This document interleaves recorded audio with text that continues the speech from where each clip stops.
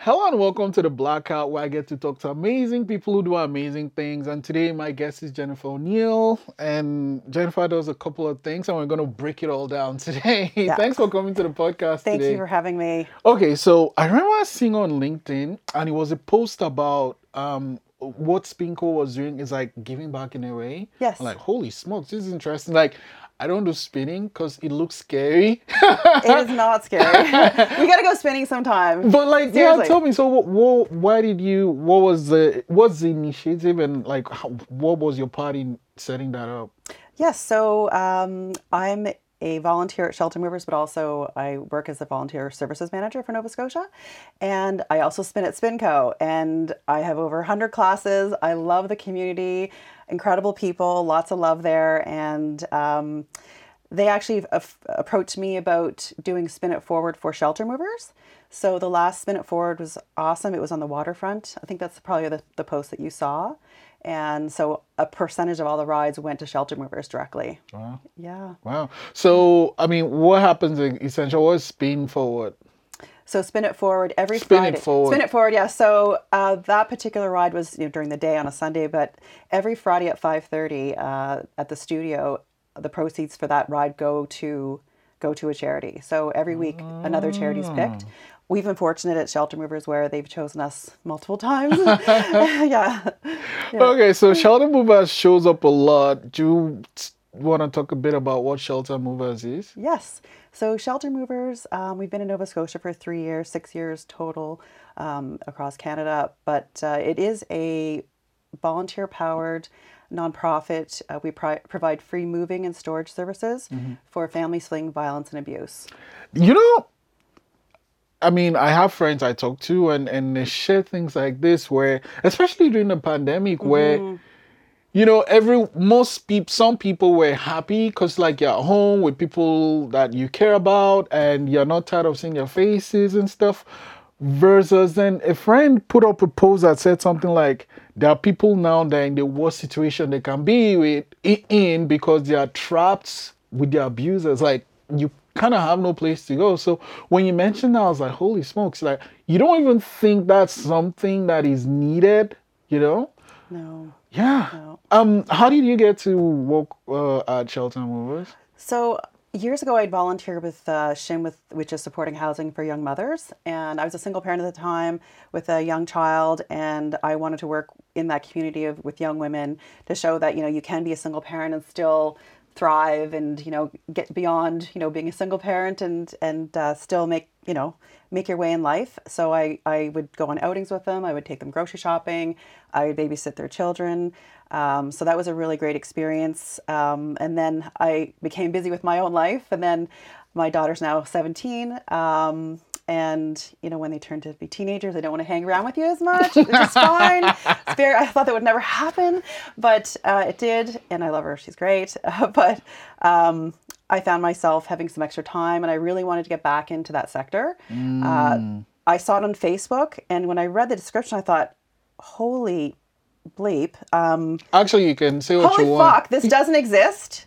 What? Yeah. And I was Googling, like, moving services for, and it doesn't exist. And I thought, what the hell? This doesn't exist. So, if you have to move in just a perfect situation, it's very daunting for any of us to move. But imagine having to move where, you're afraid to leave. You probably need police escort or security. You need people to move you. You need money to move. You need a place to go. Like, there's so many barriers for people to leave these situations. So signed up, did the orientation, and when I first moved, it was a high risk urgent exit move with security. Oh my God. So I got, wow. I just went Talk about being baptized by fire. I was like, okay. And I was like, okay. And it was, going in, packing everything up. She had 2 children. So, when you're looking around, you can kind of piece their life together and, the pictures and the the toys, and it was very emotional, and obviously she was emotional as well. So pack everything up, security's there just to make sure the abuser doesn't show up and cause any issues. But it was a very successful move. She got to leave. Everything went well, and she can start her healing with her children. So from there, after the third move, they asked if I would step up and be a lead mover, which means basically being the leader on a move. Oh, okay. Speaking with the police or security, and working with the client. And I did, and I've been doing that for over 2.5 years now. Doing moves. I did one last week. Yeah. You say this and it's beautiful, but like it must also be heavy, right? Because each one is different. Yes. How do you handle it? Yeah, people do ask me that. And I find depending on the type of move, like I did a move last week, it was a high risk, urgent exit, police escorted because of the situation that the client was in, the survivor was in, and, children and the abuser could come back as we were moving out. But, at the end of those kind of moves, I always go to a coffee shop and just kind of decompress and kind of, I wish these people well. I send them love, and I just hope that day their trauma the trauma can start healing. They can start healing. We're kind of like the last step. There's a whole series of things that happen before we show up at the moving truck, but I feel like I have to be happy about it. It has to be. It's a happy thing. Yeah. So. Oh wait, sorry, John. Does spinning help? Spinning does help. Oh gosh, yes. Yes. I love spinning. Like I spin my heart out. And sometimes, I will cry when I'm spinning because it's such an emotional release sometimes. And the instructors at SpinCo are amazing, and it really is like you see on the memes and everything's like, you came here to change. Believe in yourself. And I'm like, yes. I'm the one who's normally yelling a lot. I'm like, whoa. That's me. Yeah, you ask any of the instructors, they know when I'm in their class, and they're like, Jen, go Jen. Yes, Jen, yes. Yeah. Okay. So there's something else that you do, and that's real estate. Yes. And I think so. COVID kind of changed a lot of things. And then when it started, where Nova Scotia was pretty much one of the safest places in the planet, yes, a lot of people moved, and that just means, prices skyrocket. Yes. What, I guess, with everything you do, made you decide to, get into real estate? I have always loved real estate. I've always owned properties. I've been a landlord since my late 20s, and I'm going to be 50 this month. So anyways, the countdown is on to the big 50. And I've always maybe not believed in myself enough to do it. I've always had these really great, these positions with corporate companies, with the shares and the pension and all this and the security. But I was ready to, believe in myself and just do it. And I have no regrets. I am so in love with my career. I went with Engel & Volkers, and they are incredible. The reason why I chose them is they give back to the community. They have a program where they buy a family a home. They did that last year, which is that is going above and beyond. Yeah. Yeah. And it's huge. No, they don't mess around when they give back. And we also support Special Olympics. Donna Harding, who's the owner of the brokerage, she's a mentor for me. She's an incredible woman, served in the military. And always believes in doing the right thing. My husband actually encouraged me to just to do it.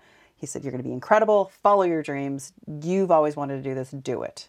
So I did it, and I'm doing it. And what is the process exactly? Yeah, so you take the course through NSAR.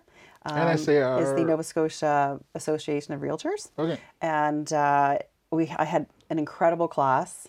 I'm friends with everyone in this class. Was it online, in No, it was person? the first class in a very long time. Oh. Yeah, it was awesome. So I organized study groups. Oh my god! Oh yeah, You can't help yourself. I can't help myself. So yeah, they called me the class mother. They were calling me Mama Jen, which is really funny because my daughter's friends call me Mama Jen. So I was like, that's interesting. What's happening here? What does this mean? So yeah, became very close with our class, very supportive of each other. And yeah, studied our hearts at the day before the exam. We studied for 5 hours at my house. Holy shit! How long is the process? It's only 4 months. Okay. 4 weeks. Sorry, 4 weeks. Then you've got to wait for the exam, and then you write the exam a few weeks later after the course. Or some people actually waited because they just felt they weren't prepared yet. And so I went and wrote it right away, passed, did well, and then started the journey with Angle Invokers. Oh, okay. So do you have to kind of plan for which brokerage you work for first before your exams, or? Yes, you should probably have it narrowed down because to get your license, you have to be attached to a brokerage to have your license. Oh, Yeah, okay. you can't be like an independent. Oh my gosh. Yeah. Okay. Can you start yours or? Not yet. No. I think I'm good. I'm good where I am. Yeah. You can't just get a brokerage license from day one. So what of there are a couple in the city, big ones. Yes. Why did you decide to go with the Angle Invokers? I went with Angle Invokers because they have a strong sense of giving back. They last year they bought a family a home. So they really give back. Yeah. Yeah. A family that needed a home. They're working on another project like that now. They give back to the Special Olympics. Like next week, we're all going for a walk. We've raised money for the Special Olympics. It's a very strong brand, and it's about integrity. The owner of the brokerage, Donna Harding, is an incredible woman. I consider her my mentor. She's been so supportive of me, and supporting me throughout this journey of like learning and holding my hand and she she served in the military. She actually teaches as well, teaches courses. And when I approached her about coming on board, I did let them know that I was doing work with shelter movers, like volunteering, but also with the leadership team in Nova Scotia. And she thought that was amazing and was very happy that I had that strong sense of giving back to the community and being involved. Wow. It's great that you have that because I think it's important to know like what your set of values are because that makes making decisions easier, right? When you have like, I don't know, 6, 7 brokerages to choose from, the one that was aligned with what you believe in. So for me, like if I have an opportunity, I'm like, okay, I can do the switch, but I won't be able to do X, Y, Z. Even though that money looks good, it's not worth it, Absolutely. I've definitely worked with companies where I wasn't aligned with the values, the leadership. I come from, corporate, and there was one picture I remember that very vividly, where I'm the only woman in the picture. It's myself and I think 10 other men, and that's been kind of my path of trailblazing a little bit. But definitely. I feel like so comfortable there. I feel supported there. When I walk in the office, it's just like, oh, I'm home. Yeah, it sounds funny, but yeah. What is a typical day like there? Typical day. So, for example, today, right after here, I'm walking over to Agricola West project. So we're selling condos in there, it's a really great project by Atlantic Developments. So I'll be doing an open house for the rest of the day. I've got a friend coming to look at one of the units. He's quite excited. He used to have a unit in the theater lofts. He misses it. So it's on Gottingen. Yeah, no. I mean, I kind of see when I pass. Yeah, it's not far from the studio, so like it's not there anymore. Cause like that sign is still there. Oh my god. A lot of things happening in North End. Yeah, you gotta come for a tour. Come later. Okay. Yeah, it's pretty cool. So I'm doing that. Tomorrow I'm going out to a property, possibly listing a property that has an adjacent oceanfront land. So kind of doing a walkthrough and evaluation today. This morning I was pulling up, comparables and what's sold in that area. So it's like investigating and being with people and making it happen. Wait, when you're saying that, I'm thinking well, I'm thinking in my head, but I'm just gonna ask, like, what are some things you see or think someone that wants to get into real estate should have, like, personality traits and I guess skill sets? Definitely, you have to care about people. Definitely, and you need to putting their best interests first. It's basically, I feel it's serving people, and especially with buying a home, it's such an important decision. And it's about serving people, detail, knowing your market, being familiar with the areas, what developments are going on. Is there a highway going through there? Is there going you have to know your area. I've been here since I was 1, so I feel like I know this area quite well. Yeah, I'm an expert. Wait, so one, like, where were you the first year? Yeah, I was born in Montreal. My mother's French Canadian. Oh, My okay. dad's British. She passed away when she was very young, when she was 44. My dad is still alive. He's 91. He's here. Oh, so like, Yeah. why did he just, like, Montreal? I guess it's French, but did you ever talk about with him about the reason for his move? Oh, absolutely. So he was the vice president of a chain of stores called Perrette in Montreal. It's a grocery store chain. And he had the opportunity with a partner to buy into a convenience store chain in Nova Scotia called Green Gables in the early 70s. So he did that. He grew it to 150 stores. And he was in some of the eastern states, also Ontario, New Brunswick, and PEI.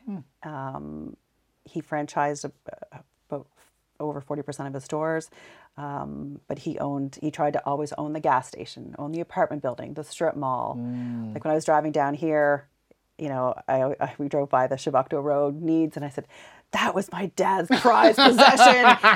And we still drive by it today, how many decades later. I paid $100,000 for that property. Now Sobeys owns it. It's worth millions now. So I got to hear about all of his real estate. I think that was his passion. It wasn't so much the convenience stores. It was the real estate that went along with his business. Is that where that comes from for you? I would say, yeah. My parents did have rentals as well. They had townhouses that they rented out. And so, he loved real estate. He loves real estate. He still does. Like, wait, he still like does? No, he's retired now. Oh, okay. But he does say it is the worst thing in the world and doesn't wish it upon anyone. What? So he comes from a time where working is I think a privilege, and he's from England. He went through the war. He still tells war stories, and he's very interesting. You can have him on next time. Yeah, Okay. Very interesting guy. So I mean, I guess everything that you do, one thing still shines through in whether it's real estate, whether it's what you do at spinning or that, is this spirit of volunteering. Where did that come from? My mother used to volunteer, and we used to always donate our clothes to Adsum House. Like she'd be like, "Okay, I'm taking a bag, get your stuff," and well, in a French accent, but and she did volunteer in different places as well. So yeah, she always gave back, and she was a very loving person. She was always helping everyone. She was a wonderful person. Oh, well, yeah. So you're kind of keeping our legacy going. Yes, I got a little bit of my mother, a little bit of my father. It's kind of mixed in. Yeah.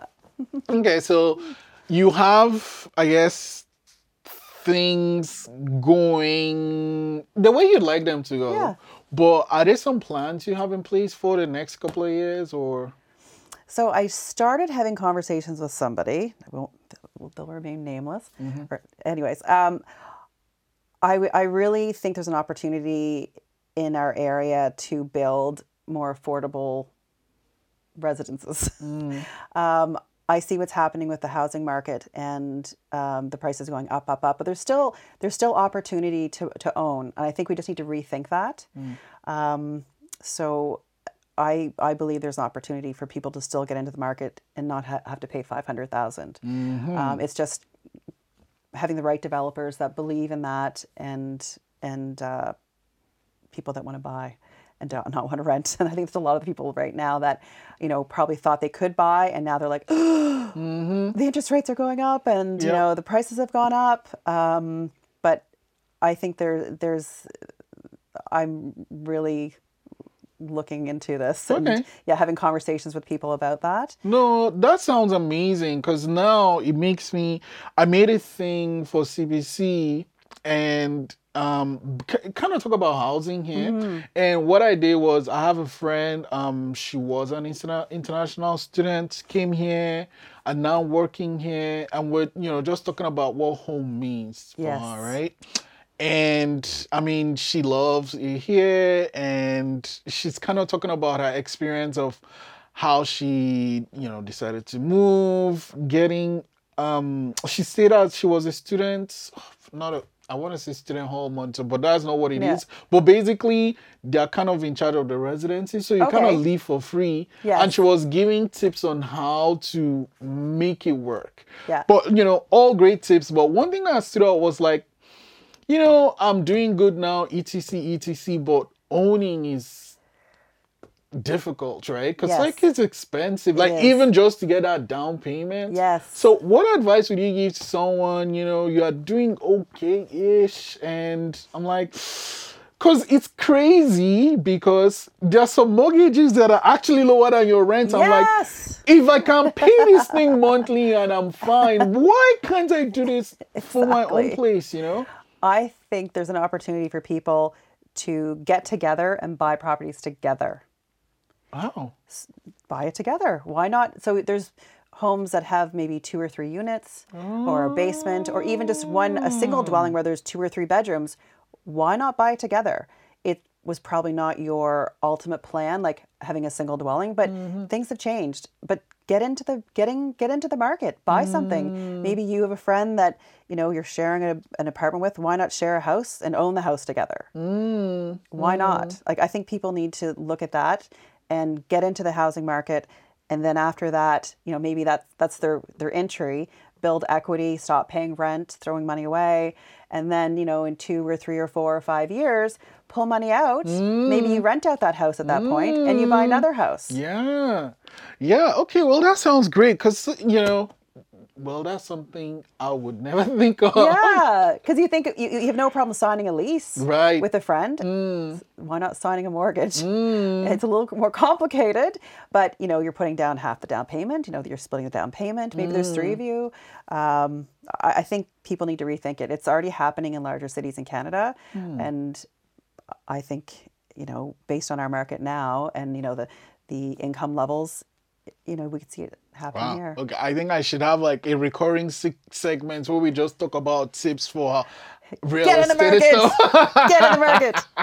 Yeah. Yeah, because I think the one that really shocked me was when, you go on those websites and you look and they say how much you're paying and you're like, but my rent is, Yeah. 400 or Yeah. whatever, 500 more. So like, why can't I? Yeah.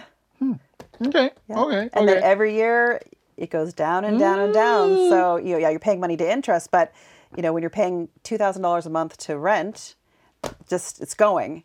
But if you're paying $2,000 a month to your mortgage, some of it is going to interest, but the other is going to principal. Yep. That's like a bank account. Yeah, literally owning your stuff. Because, like, Yes. one of, so I'm not going to mention names, but one of the biggest people here in the city, I was just doing, just weird maths.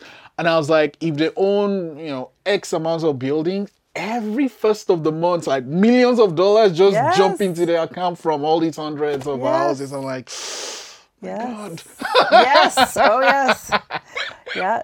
Pay yourself. Yeah. Yeah. Oh man, Jennifer, it's so great to talk to you. But before I let you go though, there's someone out there, a little girl, little boy, or whatever, and yeah, listening or watching, and they're like, oh man, she's doing all these things and doing all these amazing things.